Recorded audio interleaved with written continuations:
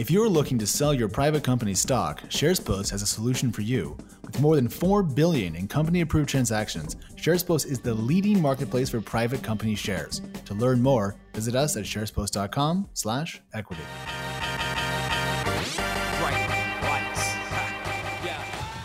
Hello and welcome back to Equity. I'm TechCrunch's Kate Clark, one of your regular hosts, and I'm here with Alex Wilhelm from Crunchbase News. How's it going, Alex? Well, I was hopefully going to have a quiet day and then, knock off at 5 p.m. exactly and make some dinner. But instead, we're having an emergency equity episode because everyone's going public. So that's kind of a summary of how I feel right now. Indeed. I had to cancel a few meetings this afternoon because Pinterest and Zoom decided it was a great day to drop their S1s. It was a good day for those of us who've been waiting a long time. I feel like the Pinterest S1 has been kind of like this thing we've been hunting, like Moby Dick for like 5 years now. Zoom, a bit more of a dark horse, but also fascinating. But we presume that everyone out there is more curious about Big Pint. So, Kate, why don't you take us through isn't it actually PINs? That'll be the ticker symbol, I think. PINs, yeah. I feel like there are 5 big companies we're all highly anticipating to go public, and that's Uber, Lyft, Slack, Airbnb, and Pinterest. And now Pinterest is taking an official big step forward toward becoming one of those IPO'd companies. So today, about 2 hours ago, Pinterest filed its S1, which showed a revenue of $755.9 million in the year ending December 31st, 2018. That was an increase from $472.8 million in 2017. And in that time, the company's also hit 265 million monthly active users and posted a net loss of $62.9 million last year, which has shrunk from 130 million in 2017. Yeah, and so these trends, this rising revenue and shrinking net losses, was actually also mirrored in 2016. They had just under 300 million in revenue that year, and they had a net loss of 182 million. So constantly decreasing losses, constantly growing revenues implies strong margins. And I thought it was overall a pretty healthy looking company. There's a path to profitability kind of right there. You can draw it out with a ruler if you wanted to. So I was pleasantly surprised about this. Kate, what was your overall impression of the numbers when you saw them? Like I told you, I think I went into it expecting Uber and Lyft numbers, which is just foolish because, of course, Pinterest doesn't have wouldn't be posting the same kinds of revenues. But like we just took a closer look at those Lyft financials so recently, and Lyft had posted like some 2 billion in revenue. So going in and seeing numbers in the millions, I was like, oh, this is not even, what am I even looking at? I don't care about this. But like, it's, as you have mentioned to me and pointed out, and you're right, these are good numbers. And I think a lot of people have been very skeptical of what Pinterest was going to end up revealing in their S1. Yeah. And I think a lot of people are like, oh, okay, like this is good. Yeah. So going back to our discussion about Lyft, I mean, Lyft lost more money last year than Pinterest had revenue, just to give you a scale differential. So they're not quite in the same league. But here's the interesting point and why I think the Lyft comparison is fascinating. So Lyft was worth $15.1 billion roughly at its last private round. And before it was oversubscribed in its IPO, it was looking at a valuation of around $23 billion. That might go up. But Pinterest was worth like 13, at its last round of funding. So there is an interesting question about, is one of these two companies overvalued, or are we going to see some kind of, some linkage between the two? But it's a fun day for sure. I think what's interesting and kind of stood out to me. So over the last 3 years, Pinterest has posted 1.5 billion in revenue, which is the exact same amount of money they've raised in venture capital.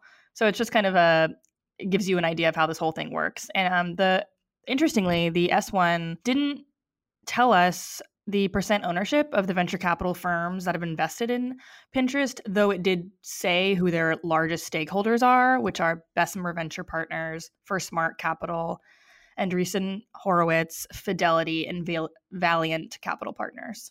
That is a lot of really big names, but then it just goes to show how much money had to go in to build this company. But at the same time, you know what? This is one of those long bets that has paid off, because people that got in early to this company were buying in, at dozens of millions of dollars in valuation, and it's going to walk out probably worth about $12 billion. That's fun, good things come to those who wait. And if you've been a Pinterest shareholder, it's been a very long one. But can I talk about quarterly stuff, Kate, and a little bit about seasonality? Yeah. Okay, so if you are listening out there and you're following along with us in the S1, go to page 77. And there you're going to see the quarterly results of what Pinterest has done as a company. And you're going to quickly see by looking at the Q4 figures, the December 31 quarters in 17 and 18, it's a very seasonal company. Now, I'm not a big Pinterest user. I have used it, but as you can kind of imagine, when the holiday quarter comes around, people use Pinterest more to look for things to buy and whatnot. So revenue goes up as more people advertise to capture those eyeballs and attention. In the Q4 of last year, so the December 31, 2018 quarter, Pinterest revenue was $273.2 million, and they had a net income of $47 million, which is quite impressive because that's their biggest ever single quarter profit that we have access to. And I'm curious, Kate, if this could somehow impact why they're rushing to go public now, because the Journal reported this morning here on Friday that they were kind of accelerating their IPO. And I'm curious if it's this really strong quarter they now have on the books that's kind of, I don't know, scooting them out the door, if you will. Yeah, I think that's got to be the case. I mean, there are so many IPOs right now, it does make me question what the demand for Pinterest will be, though we did just see with Lyft, they already oversubscribed. So I think, considering they should do fairly well, but I would say it's got to be as a result of what you just mentioned, the seasonality surrounding Pinterest's platform. One more thing that kind of comes into that. So after this big Q4 they've put up in 2017 and now in 2018, we have access to their 17 Q1 and their 18 Q1. So kind of the March 31st quarter, the first one of each year, which is a non-seasonal quarter, and historically very steep losses. So if you look at the March 31, 2017 quarter, their net income was negative $61 million. And the same Q1 in 2018 was negative $52.7 million. So here, if they do go public now on the strength of this very strong Q4 they put up, which is, probably smart, they're going to quickly report right after that a Q1 that's probably a bit of a mess, because that's when their revenue goes down quite a lot and their costs stay kind of about the same.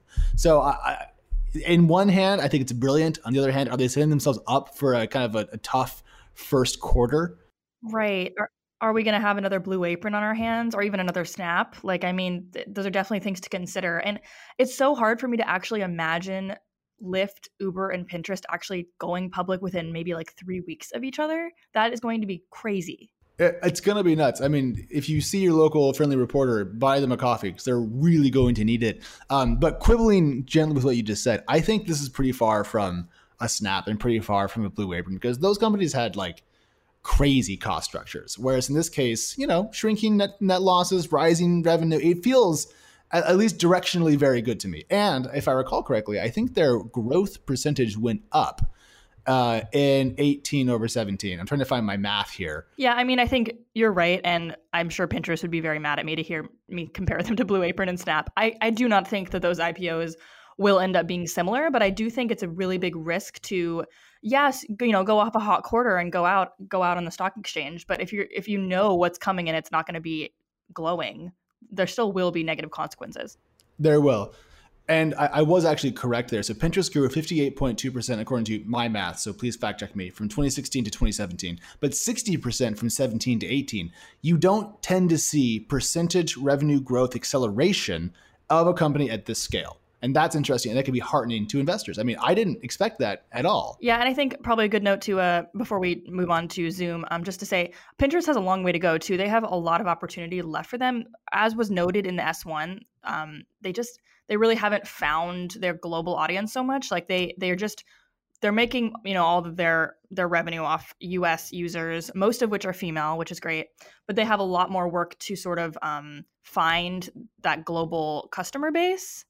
And I think maybe that'll be what we'll see in the next couple of years from the company, as well as expanding on their e-commerce features. Because I think for a long time, we all thought Pinterest was going to be this really great platform for shopping, and it just has not become that platform.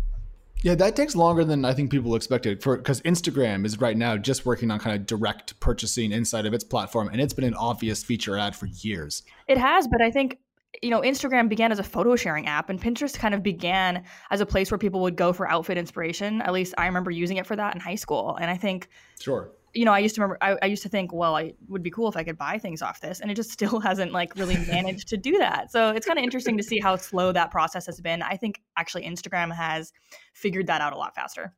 Okay, well, I think that's a very good point, but it does kind of leave us with the glass half full, half empty thing. On one hand, they've done very well domestically and very poorly internationally. On the other hand, they can still do well internationally and have a lot of growth ahead of them. I don't know where you stand, but at a minimum, they can spin that in their roadshow and probably make a compelling narrative that there's still growth ahead of them, which is what you have to do. Hey everyone, don't forget, this episode is brought to you by SharesPost. Okay, enough on Big Pin. Let's talk about Zoom. Kate, for people who don't know, what is Zoom? What does it do? It is a video conferencing startup. So pretty much if you need to have a business meeting, you can log on to Zoom and you can have a conference call. You can have a conference video call, although, well, I guess we do those at TechCrunch. But yeah, I mean, it's just basically a tool for enterprises to communicate better. Yeah, I run a remote team, and so we use Zoom all the time. But I have to disclose here that Crunchbase News' parent company shares an investor, Emergence Capital, with Zoom. There we go. Disclosure made. It doesn't actually impact anything, but I feel the need to say that.